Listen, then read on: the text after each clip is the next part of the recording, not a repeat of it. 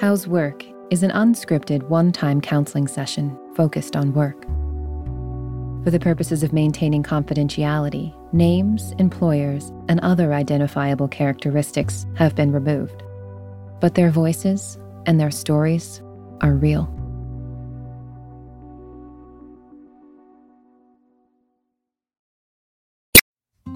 Support for this show comes from Sylvan Learning. When children love learning, they can tackle any challenge life throws at them. Sylvan's Insight Assessment can help you determine if your child is ready for what's ahead. It can also identify gaps in learning and point out areas that could be of concern for your child so they can tackle what's to come. And right now, it's the best price of the year at $29. Go to sylvan29.com to learn more and get your child's assessment for only $29. That's SYLVAN29.com.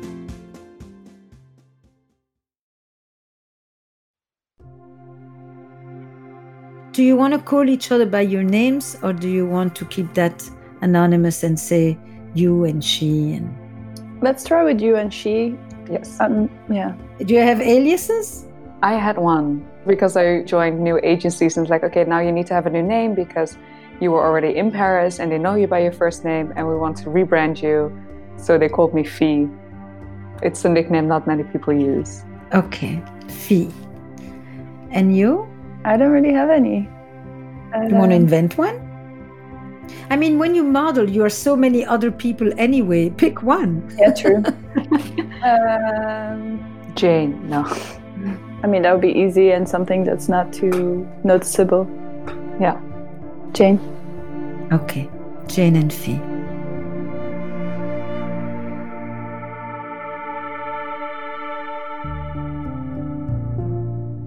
They were teenagers, discovered, thrown into a profession that took them way beyond their years. They didn't choose, they were chosen. Once chosen, they had to prove their devotion.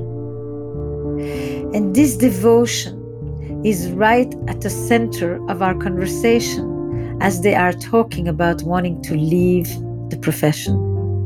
Leaving the field is very, very difficult when you have sacrificed years to making it.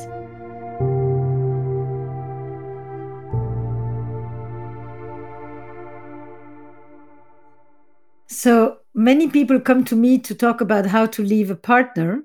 You are coming, both of you, to talk to me about how to leave a profession. Yes. With whom you have had a tumultuous relationship. Such a tumultuous relationship. Right, since adolescence. So this is a long-term relationship. Mm-hmm. So that's an interesting thing. We came to discuss with you how we can leave our modeling careers and why it has been so difficult for us to do so. Yeah. Would that summarize it? I think so, yes. For me, it would. And take the good things and but not take the bad with us. Mm-hmm. Yeah. Is leaving never modeling again, or is leaving changing your relationship to modeling? I think it's a second for me. Yeah. I would like to know how to do the leaving if I want to, because I feel like now I don't. What's the hook for you? I don't know. I've been trying to find this out and I don't.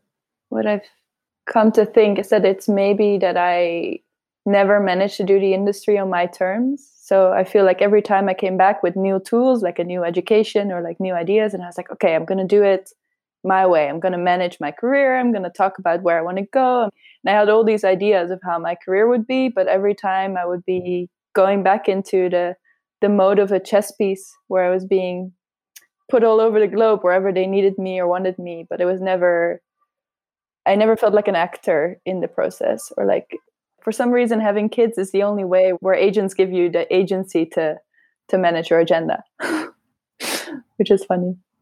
So this is the legitimate way for a woman to stop being a model, is to say, I am now on my way to becoming a mother? Yeah, or to at least say, modeling is not my main priority right now. I always feel like it has to be all in or nothing. Mm-hmm, mm-hmm. Yeah. How about for you? Yeah, I second that. It's interesting. I mean, I never thought about that, but for me, it's now that transitioning into motherhood myself, why is it still difficult for me to quit modeling? And it's this fake promise of the next big job is just around the corner, or one more job, one more easy job. How nice would it be if I would be able to work as a model once a month with only all the pros and none of the cons of, having to be in shape, making sure your skin looks good, making sure your hair looks good. And then if a job comes, you always need to be available. And for the agencies, it's like modeling first. How do they indoctrinate you with that?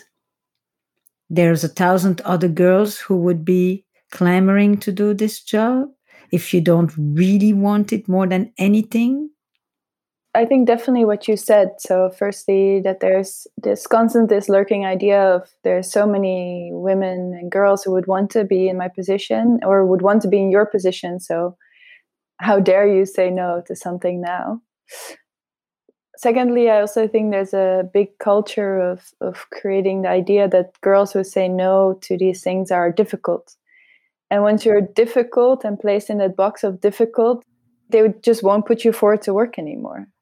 I've had it so often that bloggers would say to me, oh, she's just always asking about her schedule. She's always canceling on things. She's so difficult to work with. Mm-hmm. Yeah.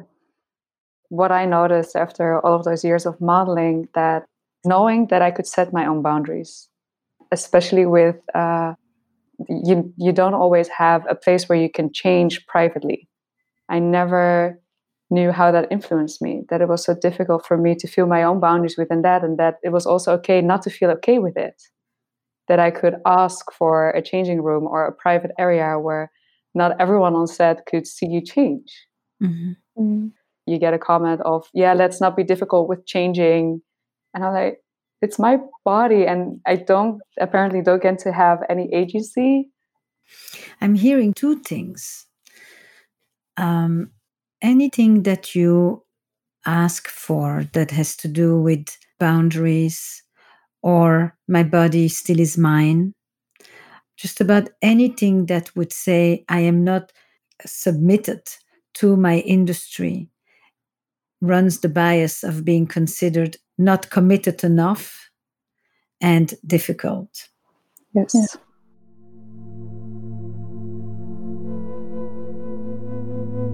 Difficult is often a euphemism for that other word that starts with a B. Difficult means you're not obedient. You must not really appreciate the opportunity that is given to you. Other people would just be so appreciative and so thankful. You are making demands. Who gives you that right?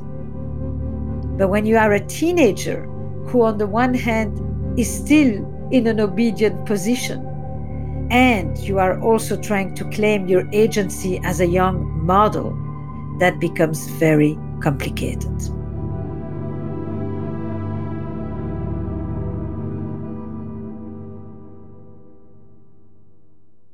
Also, beauty is luck. I mean, I can't change the way my face looks. Well, you can't, but Mm-hmm. Tell me about that.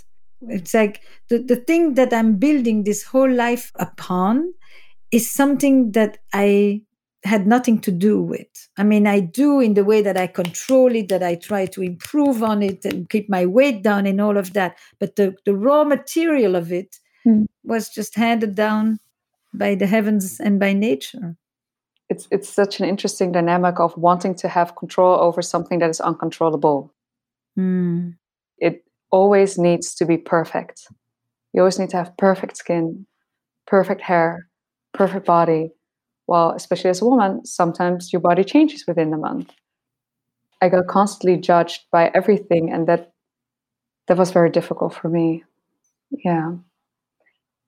Do you think that the obsession with weight is one of the counter forces to that? It's like the one thing supposedly that you can control?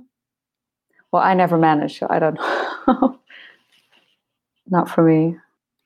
You never managed? Or would you also say you never really wanted to? Is there a part of you that wished you could have, or is there a part of you that says my healthy side is the one that actually didn't submit to these draconian sizes that they were wanting for me? For me, definitely my healthy side. When I was 16 or 17, I once got into a period where, because of stress, I lost weight, and I was so curious, okay, do I lose more weight? Can I lose more? And I would have, I think it was only a week where I would only have dinner. And then at one point I was so dizzy during the day that I thought, okay, this isn't healthy. This is not what I want. Later, I basically tried every diet, every workout, everything they advised me to do to reach those sizes, but never in an unhealthy way. Mm-hmm, mm-hmm. What about you, Jane? Yeah, definitely. It was an eternal struggle because I had the fortune of always being tall and slim. So I used to defend like, no, I don't have to lose weight for this job. And then at some point I did have to. But I never really went that far because there was always a side of me saying like, this is not the way bodies should look. And more in a eternal struggle with the measurements that were put on me. I never had like an eating disorder, but I was definitely like, a lot of my daily thinking was around meals and food and making sure that I could eat healthy, eat the kind of food that I had to eat to maintain my body in social situations and stuff like that. Mm-hmm, mm-hmm. And you get, what I notice is it's not an eating disorder, but distorted eating behavior and distorted body image. I mean, at one point I was wearing size extra small and still thinking I was fat. Mm-hmm. Yeah. I remember this moment of coming back from being in studies, and they'd asked me to come to a show in London. So I came and I was looking around, coming from this vision of seeing, student bodies, which are maybe not the healthiest, and then seeing how thin people were around me. And I was like shocked. I was like, people see me like this too. Like I belong to this group. And I used to find this normal bodies. If I go back to the original question about how do we say goodbye, or how do we change our relationship to modeling, I was thinking, what happens for you internally that keeps you from leaving this industry? And is this something that is more akin to you, or do you think that there is something about this profession that makes it hard to leave? I think Fee already touched upon this thing of how there's always this feeling of maybe it's an internalized idea of it's an easy job and I can win the lottery again and make money in an easy way. So there's always the idea of like, I might get that one job that I've always wanted. I think for me, it's also, I started doing this when I was 15. And for the most part of my life, I've been resisting the identity of a model, or to be a model meant to be dumb and to just be pretty. So I always felt really defensive against the label of model. Mm-hmm. You were just presenting it as I'm doing this for a short... On the side, yeah. On the side. Uh-huh. This is something that doesn't define me. But then as I grew older, I think you realize that, what you do does define you to a degree, and maybe letting go of that and just becoming like Jane is scary.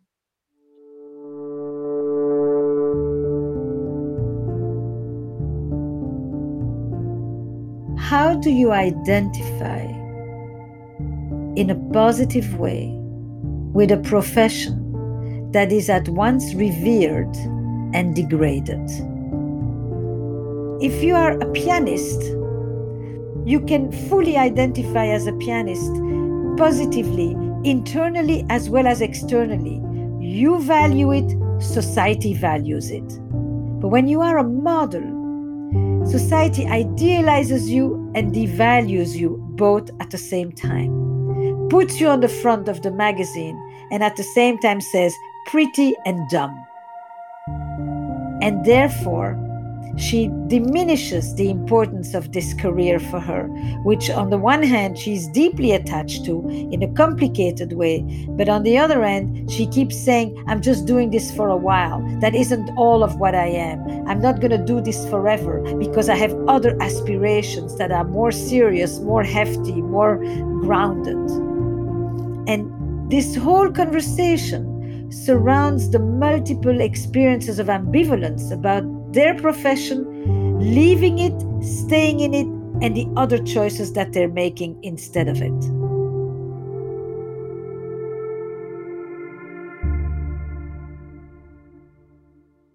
How about you? It's like an addictive relationship. You have high highs and low lows. The highs are the travel, the living in New York, making easy money, going to these beautiful places makes it so difficult to quit. And that was the other thing I was thinking about is after all of the times I called my parents crying after they measured me at the agency and it was still not good enough, they always said, keep on going, you can do this. And I would just go for it. So I was thinking maybe that was like giving up. You don't quit. Yes. Okay. So it's that value of we don't quit. Yes. And what happens if you say, I want a change? They would support that as well. Okay. And would you support it? I want to. Because inside of you, you think somewhere, I am quitting? Do you think going to study psychology is choosing something you care less about so that if you're not as good at it, then you won't have to be so crushed? Wait, could you say that one more time? You see, when you have a passion, it could be art, it could be modeling, you are so identified with what you do that if a job doesn't go well, it's not the job that didn't go well. It's something that's missing with you. If you choose something with which you are slightly less identified, it's sometimes the difference between a profession and a vocation. Then if things don't go so well, you don't feel like it's such an intimate statement about you. Yeah, but that's so difficult with this work because like it's the way you look and it's your body. So it's so incredibly personal that if you don't make it, it's my fault. That's right. I haven't been good enough. So the question is, when you go to study psychology or anything else, do you feel like you chose a kind of an easy way out? It's the other story you always had, like, oh, if this doesn't work out, I'll just go back at home and study. But in your mind, if I was truly successful at modeling, I would not be studying psychology. Yes. Right? So this is fraught.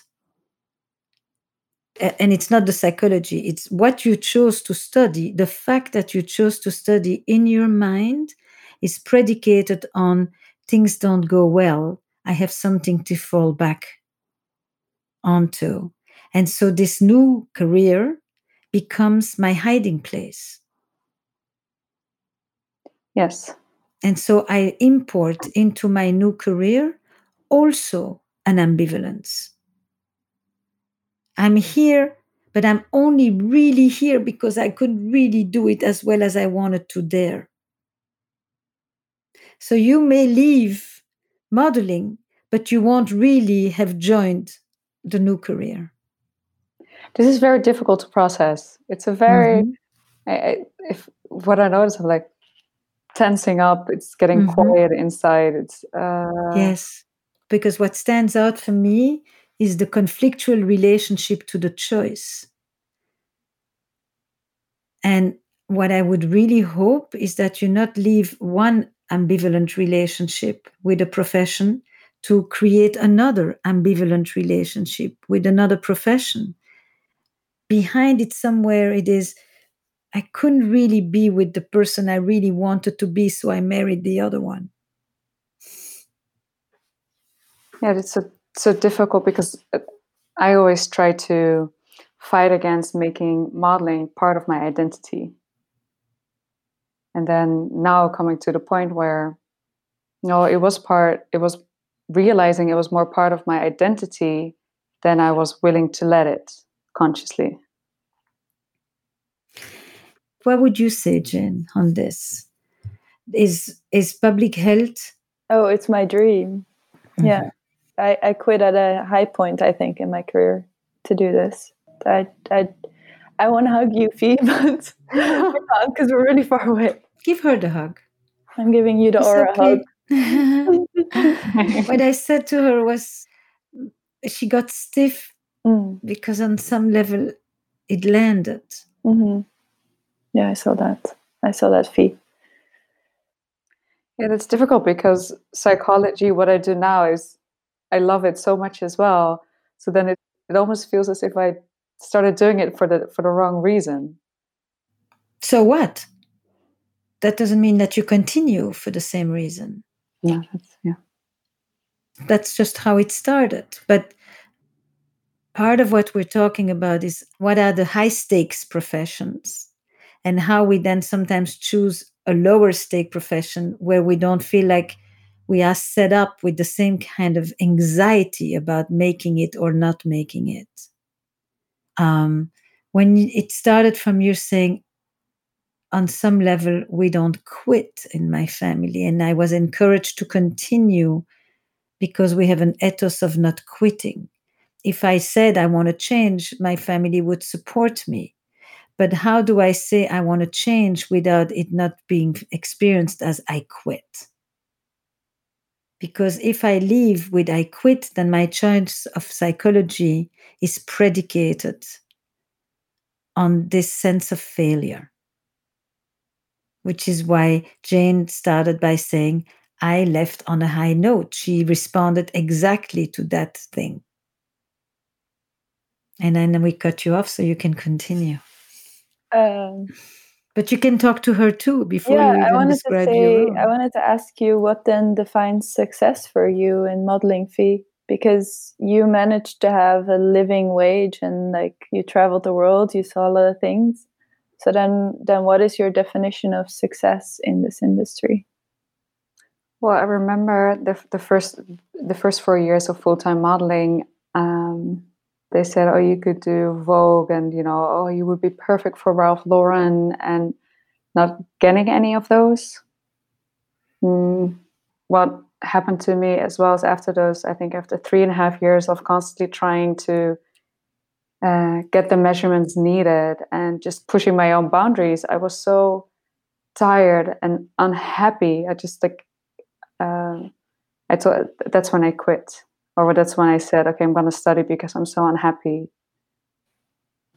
It's funny because we've had such different careers, but like I still recognize a lot of the same feelings. Like I did get what they promised me, but still the structure stays the same. Like you're still fighting for clients all the time. There's no sort of counting on being rebooked by people, and a lot of the insecurities stay the same no matter what level you're at.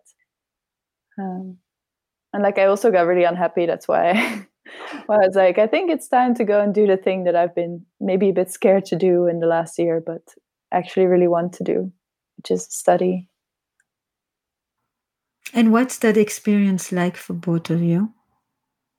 Because in a way, you had different kinds of adolescence. You became adults first. And now you're going back to being students. Yeah. I felt there were a lot of gaps. Like I'd grown up in miles in one way, but then on relationships, for instance, I don't feel like I was as mature in my relationships as I was in knowing to do taxes and how to find an apartment or to figure out how a stove worked. Like I think I had all of the practical stuff down, but a lot of the boundary setting, a lot of the also exploration, I think a little bit. And so what you're saying is that in a profession where you often have very little boundaries, it creates a challenge in more intimate settings. I think so. Tell me more. we were talking a little bit about nudity and how there's no boundaries with that.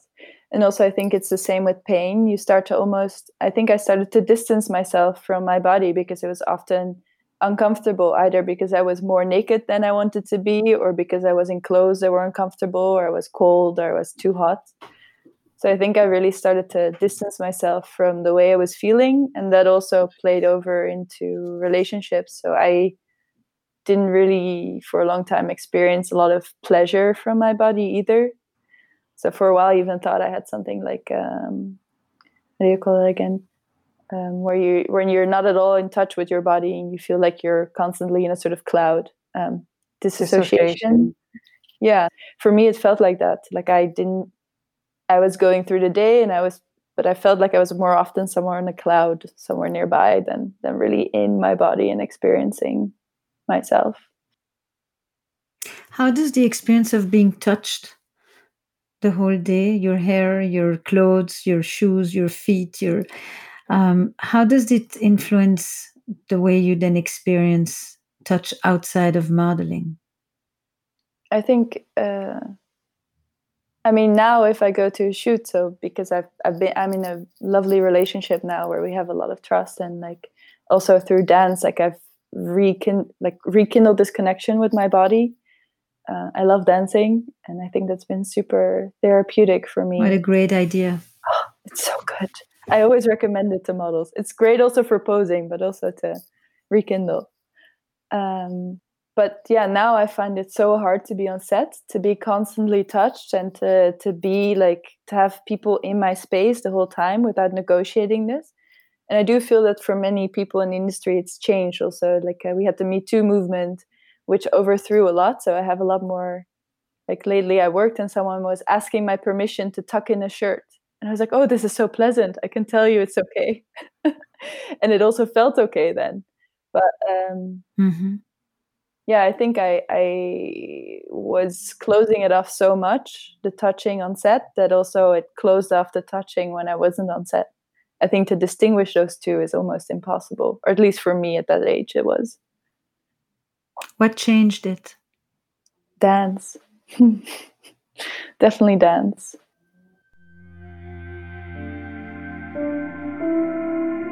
It's an amazing thing. Here are these women whose entire career is about their bodies.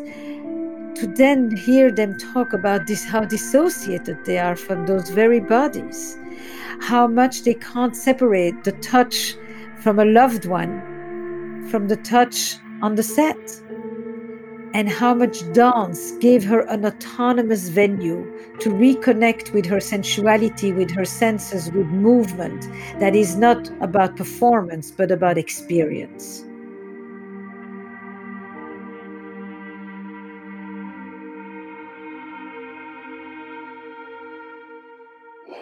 I completely recognize being cut off from the body.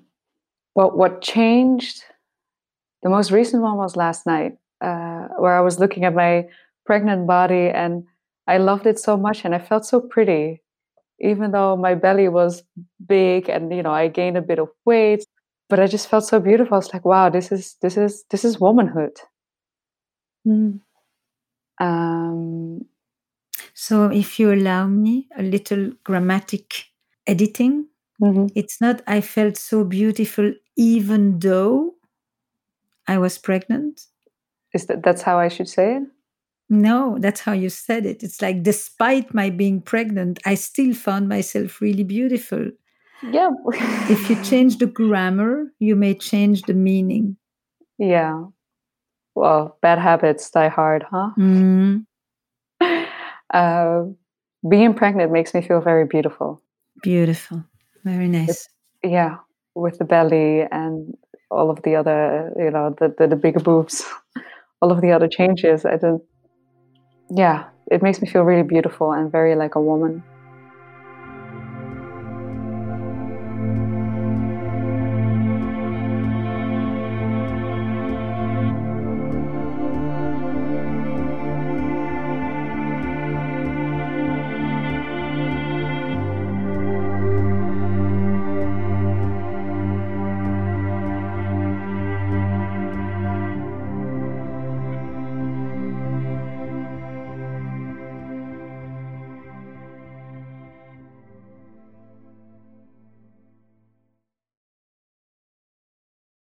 Your brain needs support, and new Ollie Brainy Chews are a delightful way to take care of your cognitive health.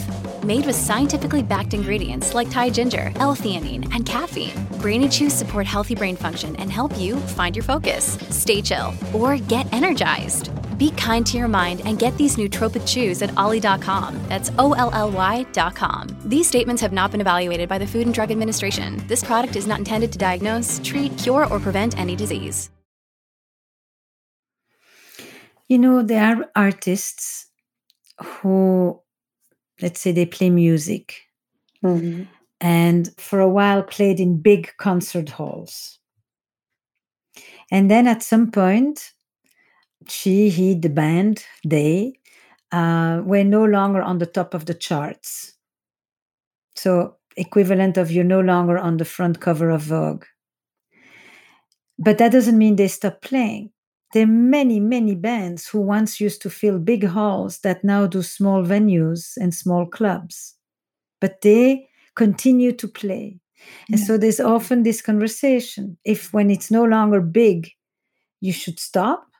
Or can you still find tremendous joy in doing small venues and being thankful that you've been able to play for 40 years? Yeah.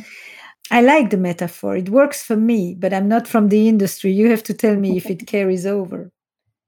It works for me. I wonder if it works for my agent. I mean, no, she's super supportive, but if it works in the sense that how the industry responds to it. Yes. It's worth trying out, I think. And that would be nice because my body just knows how to be in front of the camera after all this time. Like there's a kind of playfulness and creativity that I do like about being in front of the camera. I think also I really appreciate, especially now that I'm more in academia, the short reward span of modeling. You know, in one day you create a product that's then done. I don't think there's many jobs in which you have a one-day cycle, which is something I really like. Yeah, I never thought about it in that sense. Because it was always, for me, it was a step down and I would still have these high hopes. How do you say that? Take it in Netherlands. Ja, dat je de hoogste standaard wil halen. That you want to keep the highest standards. Yes, exactly. Yeah, pregnancy brain. So I still wanted to maintain those highest standards. But thinking about adding it, like it's like if I can still do a job once it comes up, and also maybe to finally accept that side of me as well, that likes to be creative and that I can be both. I can be a model or someone that is viewed for their looks, and then on the other side be someone that's viewed for their thoughts. So the personal memory that was spurred for me, and I really didn't think about it until now when we are talking together. I had arrived in New York, late 20s, and I had worked in the theater. And I had studied psychology at the same time. And I kept thinking, it's a choice. It's an either or. And the best thing I found was a therapist who said to me, why do you have to choose? Bring the qualities of one into your life of the other. And she liberated me. My life is bigger than just my profession. And I want in my life a number of things. You don't have to choose. There are lots of people who do more than one thing. Modeling is a part of your identity at this point. It's not this one leaving that identity and going to find another. You grew up with it. You need an agent who accepts it. And I could imagine agents who only want diehards, but I could also imagine agents who like to have a staple of a few people who they can use whenever, who they are not nearly as responsible for, who have a life away from them, but enjoy every once in a while to be called in. Is that realistic, or am I totally off the chart?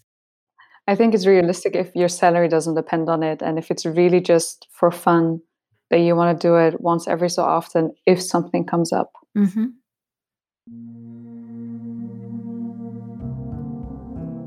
As I listened to Fie, I identified with her desire to start a new profession, but stay connected to her career as a model. But I missed it. because it wasn't that she wanted to be able to do both. She actually wanted to be able to separate herself from the darker side of modeling, from the place from which she experiences herself as a casualty of the profession, in a constant state of self-evaluation.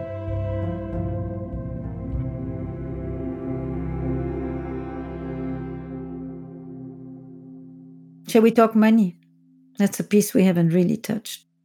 Oh, I was gonna ask something else. Yeah, Jane, go ahead. Because I understand this for myself and it feels right, but I do have a lot of difficulty with the industry and how much I feel I should or shouldn't be part of that. It's such an abusive industry for many people, and it's also so close to escorting at times. I've seen a lot of people go really bad in this industry, like eating disorders, mental health issues, and sometimes it then almost becomes for me like, is my personal enjoyment of something bigger than the concerns that I have? Mm-hmm. And I think we're both, like, Fee and I are trying to work on improving these industries, but like it's a really dark one for many. Like, I've had the racehorse version of it. Mm-hmm. I mean, it goes all the way back to factory workers. Like, I've done brands that I now wouldn't really want to model for anymore because of their ethics. Personally, I don't want to be responsible for someone having a non-living wage or getting poisoned from like coloring on clothes. Maybe it's too big of a burden to take on for me personally, but I do find that something that the industry is a bit frivolous about. But models are my niche, so that's something that I can affect, and maybe the other people on set. And how much is there a voice among models to change some of these norms? Well, the issue, I think, is that we're very isolated. There are voices every once in a while, but there's little collective voice. It's growing. Social media has helped, but you almost have to pull everyone in one by one, and like there's not many connectors. Well, sometimes it feels as if the agencies are holding the girls that want to reach out to the younger girls to help them, that they don't like it when the girls talk amongst each other or exchange information, because that could weaken their position. Mm. So if they stay in control and control the message that the younger models get from them, it's safer for them. I see you smiling, Jane. Yeah, I was thinking about something else, which is sort of unrelated, but also related. I remember coming back to New York after I'd studied, and I was seeing new agencies because I wanted to leave my old one. And there was this one agent who I was being interviewed by a big agency, and they were like, why do all these models leave and then think they can come back? I was like, I was 21 and I was being put away by this guy of like 65. And he was just like, how dare you even think that there would still be an industry left for you to come back to? And I was like, I think I actually said that I felt that I was now more able to pick up on cues they were giving me on set because I'd actually read the books and I knew the movies and I could talk back because I had the knowledge to be an adult on set also, and that I could put more of myself into it because I understood myself better. But I don't think that really landed because they never asked me back. It's not an industry where you're really allowed to make any mistakes. It's also an industry where you are meant to elicit the desires of others while you have to inhabit the restrictions in you. Mm. Yeah, and that's the model you grew up with. How does this influence at this moment the way you learn to express your desires? Because we started to talk with Jane before about touch, but I'm thinking even more broadly. How do you deal with things that are not part of the code of discipline of what is good and not good for you? Food being one of them, sex being another one, staying up late. How do you give yourself permission? How do you let yourself be loved by a boyfriend that isn't looking at you on a magazine page? It's funny because I was thinking about that actually, that we have two types that kind of come into the industry, very stark, but the ones that hyper control themselves, which I think Fee was, but I too, like I wouldn't go out late and I wouldn't go out partying. And then you have the ones that just go And they go to all the parties and they stay out late, they still go to work and it's all fine. But for me, that was never the way I managed it. I think I'm still quite controlled. Yeah. It's so funny because you're answering me about boundaries and I'm asking you about permissions. Oh, that's funny. I mean, I understand that there are two ways that many models will behave vis-a-vis control and restriction. Yeah. But I'm asking you how you allow yourself to let go, how you give permission to yourself, how you let yourself be touched is one, but also how you let yourself be loved, how you let yourself experience pleasure. Especially given that so much of what you do is to create pleasure for those who look at you. I think I'm like at 10% good at it. I would definitely say go dancing. Yes. You know, preferably not in front of a mirror. That's how I learned to pose. I would, with the big iPod back in the days, I would just put it on, put music on, and then dance in front of the mirror. So I could see the way my body would move. Yes, so I could see how I look. But the more I looked at how I looked and the more I imagined that how other people want me to look and look at my look, etc., the whole thing becomes so externalized that I have very little idea of what I'm feeling on the inside. Yes. What happens when I give myself over to my own pleasure, to my own mounting sensation, without the eyes? I have that when I eat really good food. Okay. And can you eat really good food without all the critique and the evaluation afterwards? Yes. Good. Yeah, food is not an issue anymore. Wonderful. Yeah. Good food and good wine. Do you understand? I'm talking about play. Play is unself-conscious. If you're measuring, watching, controlling, evaluating, you're not playing. Yeah. You're practicing a discipline of some sort, but it's not about play and pleasure. I want more of that. Yes, because I think that you will be able to keep modeling going if it becomes that source of pleasure as well. I don't have to leave it to change my relationship to it. Yeah. What I enjoy is the movement. There's something very creative about it, and artful and powerful. And I'm sure the money is a piece of it as well. It gives you freedom. So much freedom. It gives you freedom. Yeah. It's so sad that it's still the only industry where women are paid more than men, together with escorting or sex working. But yeah, I definitely appreciate the freedom that it's given me in my life. What have we not touched?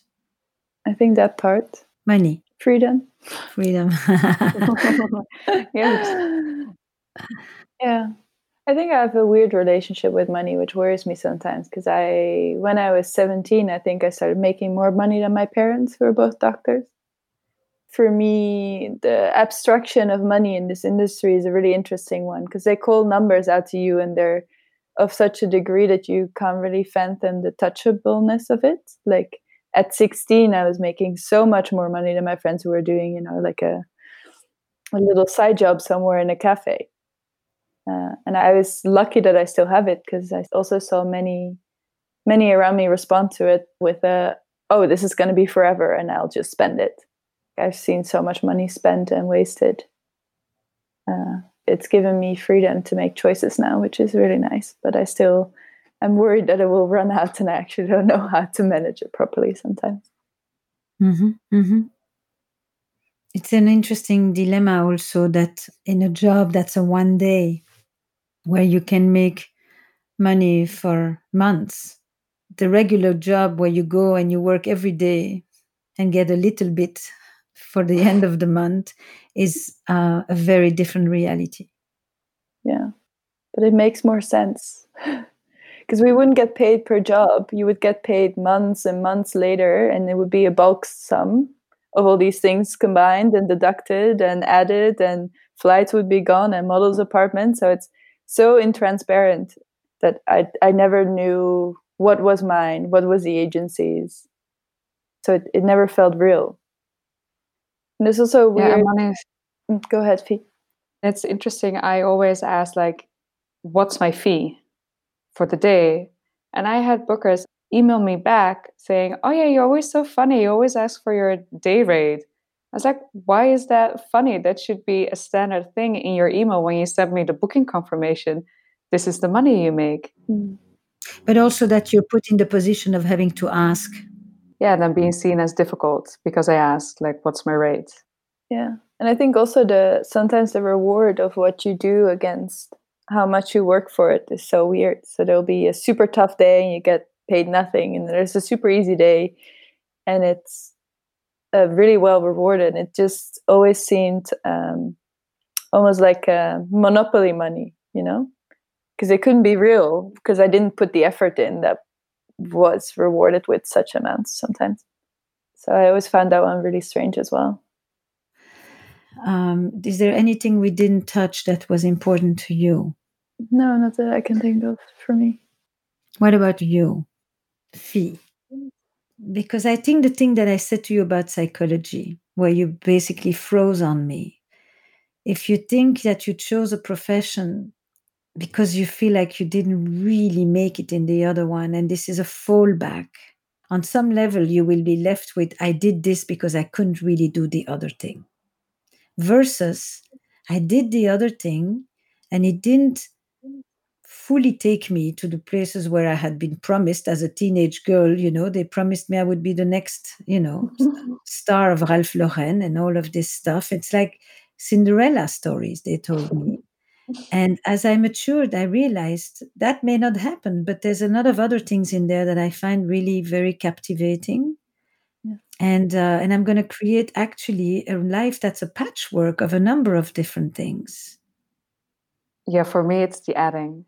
Because I came into this conversation thinking, okay, there's this pain I still feel surrounding modeling and this negative view I have of it. And I feel lighter and as if I can look back upon it with learning opportunities rather than pain about not having been able to make it, and not view it as quitting, but as adding something else after my model days. Now I feel like the author instead of the victim. Good. What about you, Jane? I'm still thinking a lot about the financial part. It's partly about taking ownership of what I've done, I think. It's partly what you said, like a reward for my abilities at that time, apparently. But also, I like the idea of playing for smaller venues that I once frequented. It's a nice feeling. And it's something that I think I can try to play it at my terms now. And if the industry doesn't want that, that's also okay for me. But if there's the occasional like comeback show, that would be quite fun. So I think you have your feet on the ground, both of you, very much. But it's a tough landing. Voilà. Ja, dankjewel.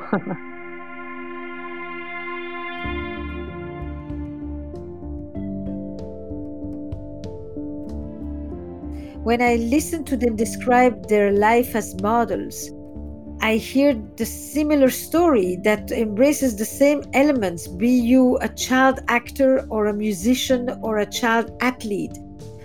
All these youngsters grow up within the field. Their entire stages of development are merged with the profession. And when they decide to leave it, the struggle becomes, how can I leave but still take parts of me with me?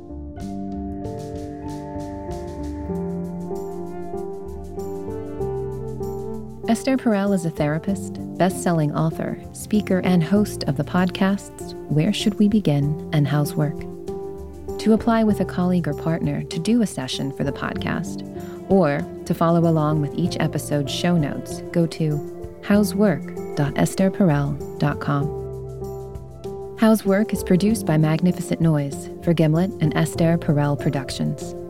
Our production staff includes Eric Newsom, Eva Walchover, Huate Gatana, and Kristen Muller. Original music and additional production by Paul Schneider. And the executive producers of How's Work are Esther Perel, and Jesse Baker. We would also like to thank Lydia Polgreen, Colin Campbell, Courtney Hamilton, Nick Oxenhorn, Sarah Kramer, Jack Saul, and the entire Esther Perel Global Media team.